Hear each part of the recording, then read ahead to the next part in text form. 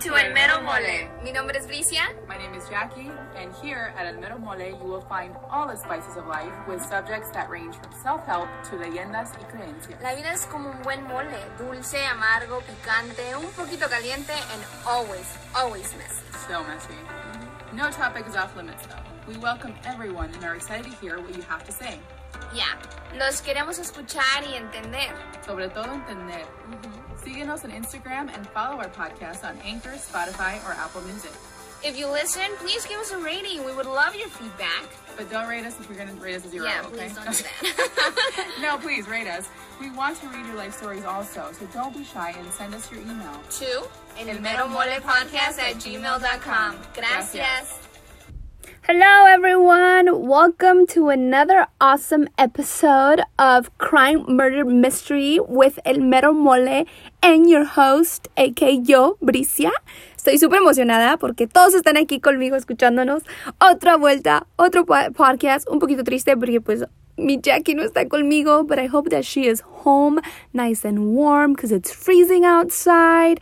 Guys, today les traigo una historia súper intensa, así es que espero y les guste. En serio que duré un chorro de tiempo investigando esta historia, así me pasé horas y horas y horas because it was so intriguing, it was so interesting, and especially porque es de aquí de Omaha, Nebraska. Entonces, así va, esta historia se llama, o la vamos a titular, el doctor Antonio Garcia. Dr. Anthony Garcia. Omaha, Nebraska.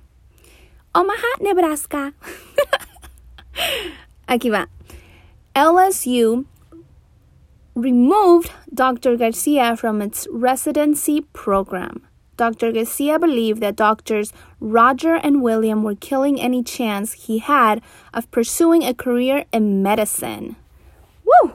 Okay, esa fue mi introduction to the story. Así para que vayan haciendo sus propias análisis. ¿Dónde está Jackie para que me corrija? Sus propios thoughts about that stuff. Y luego hoy me escribí una nota aquí diciéndome no no y no ems. Así es que voy a tratar my very best to do that. Dice aquí, o de mi investigación y todas las notas que me escribí, vamos a empezar con 1999. El doctor Garcia, after attending the University of California at Davis, se graduó de la Universidad de Utah Medical School. Al tiempecito, he started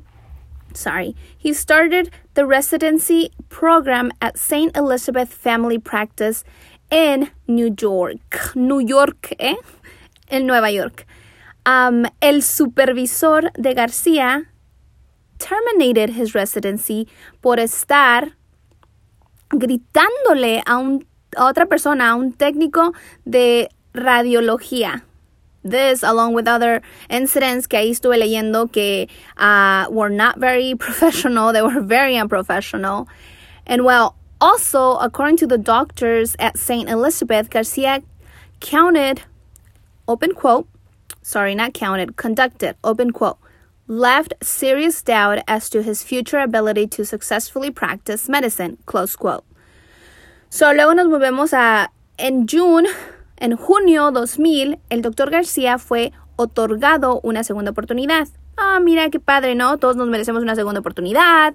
We should all know that it's okay to give second chances. So, you know, as a human, we all make mistakes, therefore he got a second chance. So, he began a residency here and as a pathology, lo practiqué, los juro que lo practiqué hasta que obviamente no me salió. So, he began a residency in the pathology department at Creighton University Medical School here in Omaha, Nebraska. So, eso lo empezó en el 2000, acuérdense, Pasó todo un año y en el 2001, according to the Omaha World Herald, Garcia was fired for calling a resident while he was taking a medical licensing exam and telling him that his vacation time wasn't approved. Wow. How intense, ¿no? O sea, he's still doing inappropriate things, very unprofessional. Y también estoy investigando que True Crime dijo que lo despidieron por unprofessional conduct towards a fellow resident and the resident's wife, as well. So therefore, something was wrong. I mean, everybody already knew that something was wrong with him because todas las oportunidades que le dieron y él sigue teniendo bad conduct y bad performance and being unprofessional and disrespectful. Entonces, los doctores Roger y William son los dos high-ranking members of the 12-member department de Creighton. Entonces, ellos le dijeron a Garcia que lo sintieran mucho, pero después de ver todas las malas conductas y reportes que tenían de él, they had no other choice but to approve Garcia's discharge from the university. Así es que, pues, 3 años después, 3 años después, pues ya estaba despedido, ¿no? Ya no estaba en la universidad. Y 3 años después, Garcia, que eso que sería que el 2003, Garcia se encontraba en Chicago. Dice aquí, el doctor Garcia managed to acquire a residency in Chicago at the University of Illinois. Then from Chicago, he bounced around the country working on other medical professions que le daban, otras oportunidades, otros trabajos que le daban. Luego, en el 2007, le dieron una residencia en la escuela de medicina de psiquiatra. I know, huh? So weird because, why would he do that if by now we already know that he is having some bad conduct, that something is wrong with his head. But yeah, but le dieron una residencia en la escuela de medicina para psiquiatra. O sea, it makes no sense. Esto fue en Luisiana, en la Universidad de Luisiana. En febrero de 2008, Garcia requested the state to practice medicine, but based on letters received from Dr. Roger and Williams, ¿se acuerdan de Creighton? Okay. Garcia was denied his medical license. Also, the head of the LSU psychiatric el departamento de psiquiatra lo despidieron a Garcia for not mentioning his determination from the pathology department at Creighton University. Ay, me van a tener que perdonar, ¿eh? Recuerden que inglés es mi segundo lenguaje, no es ninguna excusa, debería de hablarlo bien, pero hay unas palabras que se me traba la lengua. Entonces, como les decía, para recapitular, el doctor got denied his medical license, and he was also terminated from the department because he didn't mention about his termination from the pathology department at Creighton University. So LSU removed Garcia from his residency program for papeles falsificados y no hacer su aplicación to LSU regarding attention to Creighton. O sea, sin decirle a LSU, hey, me despidieron de Creighton por esto y esto y esto. Entonces él mintió en su aplicación y por eso lo despidieron. Y recuerden que esto fue en el 2008 cuando todo esto estaba pasando en la vida del doctor, si le queremos llamar así, Garcia. Aquí fue cuando el susodicho, mira, acabo de decirles eso, el susodicho y wannabe doctorucho Garcia believed that Dr. Roger and William were killing any chance he had of pursuing a career in medicine. Y pues, tristemente, o sea, de todo lo que ya les he dicho, ya creo que pueden captar que algo tiene mal en su cabecita. Entonces, aquí fue cuando él comenzó su venganza, porque no podía tener un trabajo. O sea, 2 semanas después de que lo despidieron de LSU, que sería como el marzo 13 de 2008, la doctora Clary Hunter, la esposa del doctor William, was attending a conference in Hawaii, mientras que el doctor William was busy at the pathology lab.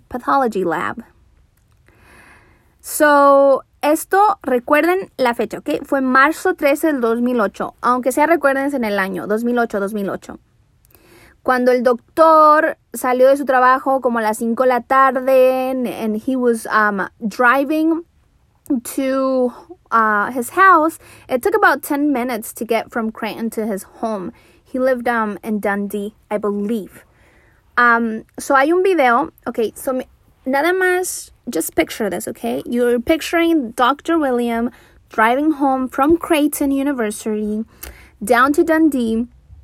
In the meanwhile, el hijo del doctor came from... Perdón. El hijo del doctor el bus lo estaba dejando en su casa. So there's a video out there if you guys want to research it on YouTube. A video of his son, Tom Hunter, who is leaving the bus or getting off the bus. And el chiquitito es el chiquitito de 4 siblings, ¿ok? Entonces iba bajando el bus y se dirigió a su casita. Y luego, ¿qué dijimos? Queríamos decir, Luego el Dr. William llega a su casita, porque pues ya, obviamente, llega a su casita, ya se pasaron los 10 minutos, llega a su casita. Va entrando from the back door, guys. Okay? He gets out of his car. He gets into his garage, opens the door, goes through the back door, and then he encounters Shirley. ¿Quién es Shirley? Van a preguntar. Well, she was a 57-year-old housekeeper who would go clean the doctor's house every Thursday. Entonces, cuando el doctor encountered her, a la entrada de la puerta de atrás, había chorros de sangre. O sea, había sangre por todas partes. Y tenía un cuchillo en el cuello. ¿Ok? A unos pasos de ella estaba su cubeta of cleaning supplies regada y bañada de sangre. ¿Y recuerdan a su hijito Tom? Well, the poor baby of 11 years old was laying next to the cleaning supplies bucket. Also stabbed, guys. En el cuello. Y no solamente eso, they had several stabs all over their bodies. Y había cuchillos por todas partes de la casa. Entonces, el Dr. Williams knew immediately that it was too late for an ambulance. So he called 911, and 911 le dijo, get out of the house and wait for us outside. Wait for the first responders. Don't touch anything. Obviously, he was panicking and he wasn't okay. Su hijito está bañado en sangre, está muerto. Y ¿se imaginan? O sea, it's like from a horror movie, como de una película de terror. Yo me muero si yo llegaría a ver algo así. El detective Derek Moyes, he's been with the Omaha Police Department for 19 years, and his partner, Sergeant Scott Warner, described a crime scene that would consume and hunt them for years. Literally, for years. Y hay videos en YouTube que pueden también revisarlos. Y también hay there's a website from Shannon Walsh, que también agarré mucha información de ahí, que ella describe word for word of what the detectives have been saying and what the detectives feel and have felt for all those years. Okay, so both victims were stabbed in the neck, like I mentioned, and had other wounds around their bodies, like I said. They also found knives all over the house, como les comenté. Residents. So ya después de eso, los detectives fueron around la residencia para averiguar y ver si alguien había visto algo. Pero, ¿y qué creen? Si había alguien, o sea, si habían unos residentes de la exclusiva vecindad de Omaha, que es Dundee, y es de caché, o sea, que tienes que tener dinero, obviamente, para poder vivir en esa vecindad, porque las casas están arriba de 500,000 dólares hasta $1 millón, 2 millones, dependiendo de la casa, ¿no? Entonces, dicen unos residentes que vivían ahí que reportaron que vieron a un hombre de piel olive, creo que quieren decir como piel morena o piel olive, around the time of the murders. También que también en este mismo hombre estaba manejando una gray or silver SUV. He drove slowly past the hunter's house. Este mismo hombre traía puesto un traje oscuro con una camisa de vestir blanca. Se estacionó a block away from the hunter's house. He climbed out of his vehicle, carrying a briefcase or a satchel. No están seguras qué fue. The man knocked on Dr. Hunter's front door and was let inside. Shortly after entering the house, the man returned to his SUV and drove off. Los detectives de homicidio were baffled by what appeared to be a double murder without a motive. Como lo escuchan. No había motivo, o sea, las pistas no les daban un motivo, no sabían por qué. And, after like months of following the killings and detectives questioning former Creighton medical students who had played video games with Dr. Hunter's son, they also questioned, disgruntled former employees of the university. Y nada, o sea, no encontraban nada, no había ninguna pista, no se encontró ningún DNA, no se robaron absolutamente nada de la casa. An FBI criminal profiler clasificó los asesinatos as a random attack by a serial killer. Así es que no tenían ninguna prueba para sospechar que fue un robo. Todo estaba intacto. Obviamente, menos los cuerpos y las vidas de Shirley y de Tom, ¿no? No se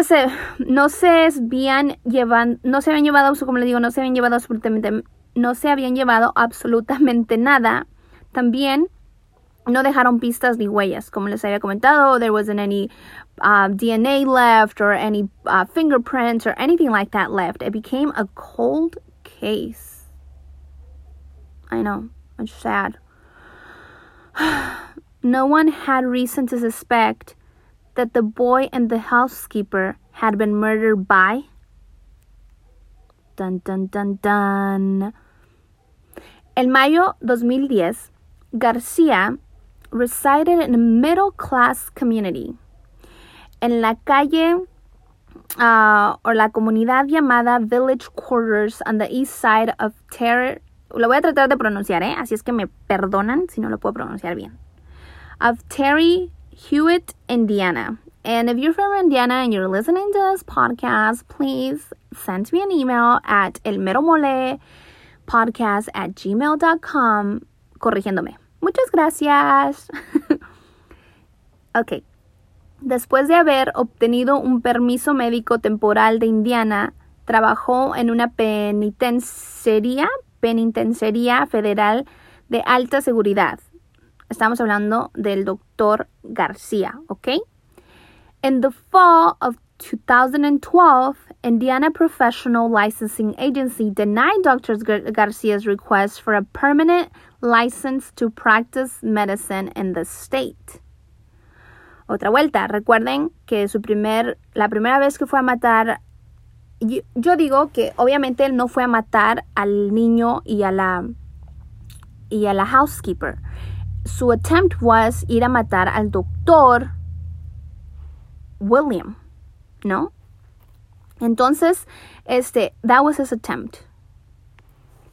So, when this got denied, fue porque el doctor Roger de la Universidad de Creighton quien informó a las autoridades médicas de Indiana que el doctor Garcia había sido despedido en el 2001 por comportamiento poco profesional. So once Dr. Garcia replied al Indiana Medical Licensing in November, and he wrote, this is what he replied in regarding, que por su comportamiento no le habían dado le negaron la licencia. Entonces, él dijo, open quote, I feel my actions do not rise to the level of denial of my medical licensure application. I have been aggrieved and adversely affected by not being able to work as a physician in the state of Indiana. Close quote. Esa era su voz, ¿eh? Unos meses antes de la carta del Dr. García a la agencia de licencias de Indiana, el doble asesinato del 2008, aún sin resolver, en Omaha, Nebraska, apareció en la serie de televisión America's Most Wanted. Para que vean, this was a huge case here in Omaha, Nebraska. Los investigadores de Omaha estaban desesperados por encontrar un sospechoso sólido en el caso. En mayo 14 de 2013, a piano mover, upon his arrival at Dr. Rogers' house in Omaha, found the front door cracked open, which was strange because, again, these doctors lived in like amazing big houses, and they wouldn't leave the door just on lock. The 65-year-old physician had just retired from Creighton. He and his wife, Mary, were in the process of moving to West Virginia to begin their retirement lives. How, you worked all of your life, has trabajado tan duro, has hecho todo lo correcto que debes de hacer en la vida, tienes 65 años y solamente quieres disfrutar los últimos años que te quedan de vida. Y su familia están planeando, él y su esposa están planeando su retirement in West Virginia, ¿no? Okay. The movers stepped into the house to find Dr. Roger and his wife dead. Dead. From stab wounds to their necks, and the doctor had also been shot. Did you guys hear that? Stab wounds to their necks, and the doctor had also been shot. Justo dentro de la puerta principal, un investigador de la escena del crimen descubrió el clip de una pistola de 9 milímetros. Un experto en identificaciones de armas de fuego informó que el clip se había utilizado en una pistola Smith & Wesson modeled SD9. Recuerden eso, porque that's a key. It's a key to the investigation of the murder of the doctor and his wife. Members of a task force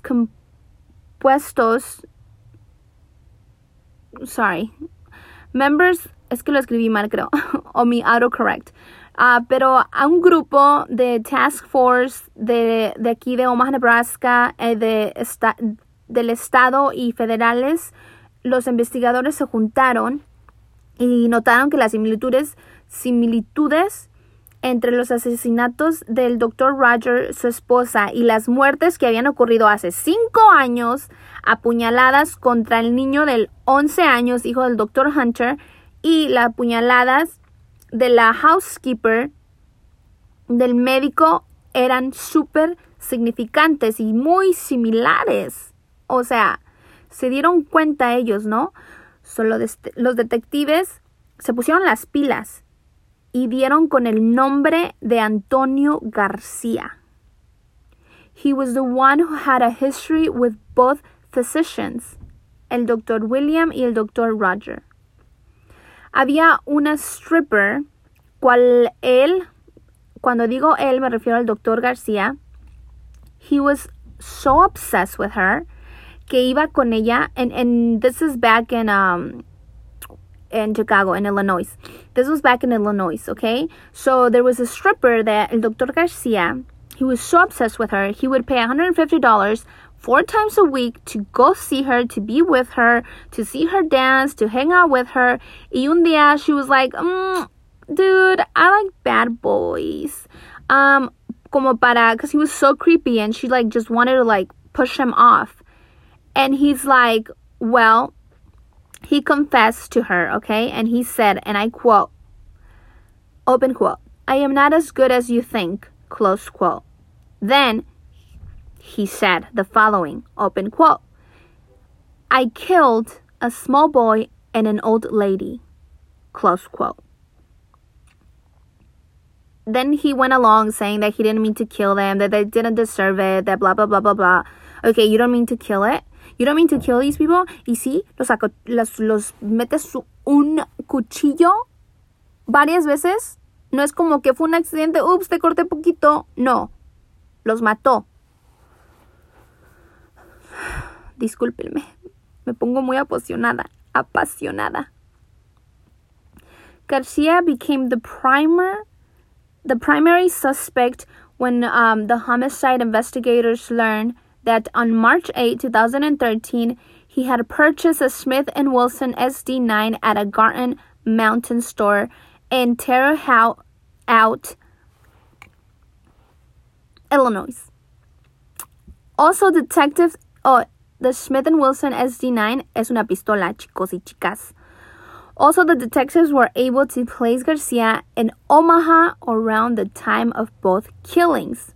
So, después de que hicieron toda esa investigación, sí se dieron cuenta de que both of those killings were here in Omaha, Nebraska. And for that, I have a clip of the chief of Omaha, Nebraska saying it, okay? Give me 2 seconds and I'll play it. Dr. Brumbeck. And he has not lived in Omaha for 12 years since then that we are aware of. We do have evidence that would suggest that he did visit the city of Omaha in 2008 and in 2013 during the times of the homicides. Okay, so como lo escucharon ahí, o sea que sí había evidence that he was here. So, después de eso, after he purchased that, after they found him that, both killings, he was in Omaha for both of those killings, 2008 and 2013. Los agentes de policía en Terre Haute, en las horas previas al amanecer del lunes 15 de julio del 2013, allanaron la casa del Dr. Garcia. En el momento de la redada, debido a que Garcia había estado bajo vigilancia las 24 horas, los oficiales sabían que no estaba en la vivienda. Más tarde, en la mañana, los oficiales de la Policía Estatal de Illinois detuvieron a Antonio Garcia después de detener su automóvil en la parte sur del estado. El arresto tuvo lugar cerca de la ciudad de Jonesboro. Así es que eso fue lo que pasó el día 15 de julio de 2013. Lo arrestaron por finmente. Then on July 18, 2013, Garcia was charged with 4 counts of first-degree murder. And he was also transported from Jackson County Jail in Illinois to Omaha, Nebraska. So, Anthony Garcia, in December 2013, y miren, les voy a decir de una vez desde ahorita, ¿no? Que ahorita les voy a decir todo lo que encontré y yo lo traté de minimizar the best that I could, okay? And I didn't want to make it super boring because I know it's a lot of dates and I'm going to be throwing them at you, but I just want you to know that this went on for years. For years. The trial went on for years. And while I read this, I also want you to keep in mind that, o sea, ponte en los pies y en los zapatos de la familia de Tom, de la familia de Shirley, de la familia del doctor y de su esposa. O sea, pónganse en los pies de todos sus familiares y qué triste todo esto estuvo para ellos porque estar reviviéndolo todos estos años, o sea, está cañón, ¿no? Bueno, les decía, Anthony Garcia, in December 2013, filed a wrongful arrest lawsuit from his cell in Douglas County, Nebraska. He asked for $20 million in damages. Bien loco. Luego, el 25 de febrero del 2014, el juez federal del distrito, Richard Croft, desestimó el caso. So he just dismissed the case that he was, trying to appeal or the lawsuit that he wanted to claim. El 27 de febrero del 2014, el juez del distrito del condado de Douglas, a pedido de los abogados de García, ordenó una evaluación psiquiátrica de su cliente, porque supuestamente no se estaba sintiendo bien y que tenían problemas y que, they wanted to find something to dismiss the case, saying that he was wrong from his head, right? Obviously, algo tiene en la cabeza porque no es una persona normal, pero, no es como algo tiene en la cabeza y que por eso lo vamos a justificar por todo el daño que ha hecho y todas las muertes y todas las personas que se ha llevado, ¿no? Y todas las muertes que hizo. En esa misma audiencia, García se quejó con el juez de que no confiaba en sus abogados. ¿Pueden creer? At another pre-trial hearing on May 9, 2014, a state psychiatrist testified that the defendant was mentally competent to stand on trial. So he was just faking it all alone. O sea que no tenía ningún problema psiquiátrico en la cabeza. En febrero del 14 de 2015, Garcia's attorneys were back in court. So we're already in 2015. Remember, they arrested him 2013. Now we're in 2015. Garcia's attorneys were back in court trying to have evidence against their client excluded. So, están tratando de hacer todo lo posible. Y dijeron que el arresto que le hicieron en julio del 2013, que la policía en Illinois no lo hizo correctamente cuando lo captaron, y bla, bla, bla, y bla, bla, bla. Los abogados de García también le pidieron al juez que el jurado del próximo juicio para el juzgado de pena de muerte para García no tuviera ningún contacto con ningún tipo de medios de comunicación. So what they wanted to do, I think that it's called como esclavitud, no quiero decir esclavitud, como los encierran o para que no tengan contacto con absolutamente nadie al jurado. Pero pues the judge assigned to the Garcia case in April 2015 denied all requests. So that was change of venue, sequester request, the motion to exclude evidence acquired in July 2013 when Garcia was arrested in Illinois, que fue todo lo que les acabo de decir, pero nada más, I just want to give you guys some facts, because I want you guys to know that I am doing my research. Y luego, otra vuelta, García en su pre-trial hearing, que fue en mayo 7 de 2015, su defense attorney put an expert witness on the stand who testified that the person who murdered Dr. Williams' son and housekeeper was not the perpetrator who killed Dr. Roger and his wife.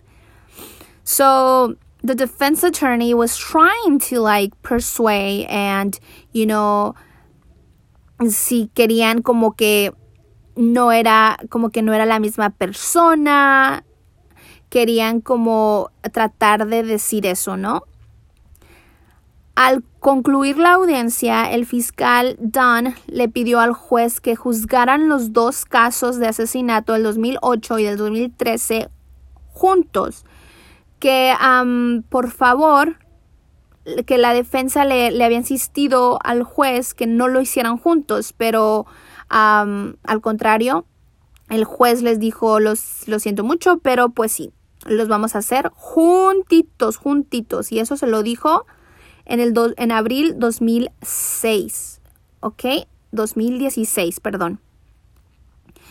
Ok, luego, the trial was postponed because Allison Mota, who was, his attorney, Garcia's attorney, had implicated another person in the 2008 Omaha murder. So they reassigned her. They took her off the case. They said, no, you can't be on the case because she was implementing other people and she was not being la mejor para ayudar. O sea, no quería hacer las cosas adecuadamente. Luego, el día, por favor, espero que todos estén aquí conmigo, que esto está súper intenso, súper interesante y espero les esté gustando, ¿eh? Luego, el 14 de junio del 2006, el juez Randall fijó el juicio para la pena de muerte de Garcia. La fecha que le dio fue el 26 de septiembre del 2016. Pero, ¿qué creen, chicos y chicas, señoras, señoritas, señores, señoritos? In October 2006, a jury found Garcia guilty. So se esperaron, no fue en septiembre, se pasó hasta octubre del 2016. Acuérdense que this has been going since 2008, you know? He killed someone. He killed an innocent baby boy who was 11. He killed an innocent housekeeper who was 56. He killed both innocent families, Dr. Roger and his wife.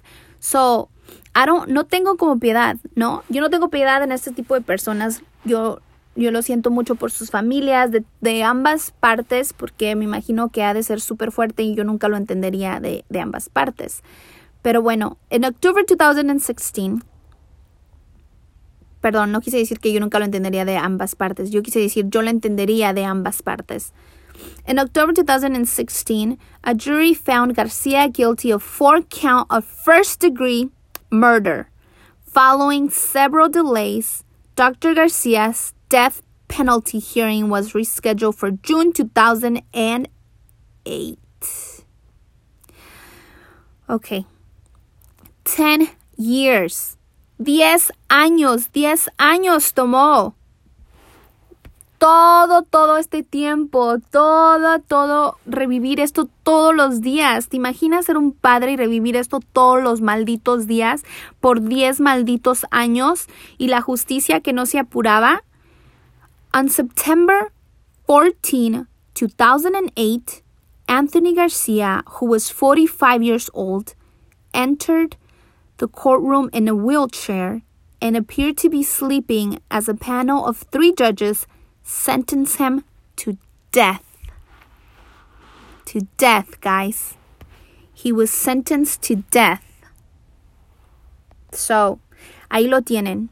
Haces mal, pagas mal. Haces bien, todo va a estar bien. A veces la vida no es como uno quiere y porque una persona no obtenga lo que quiera en la vida en ese momento y además si eres de mala leche, mal agüero, mala fe y quieres las cosas bien, no se te van a hacer, ¿ok?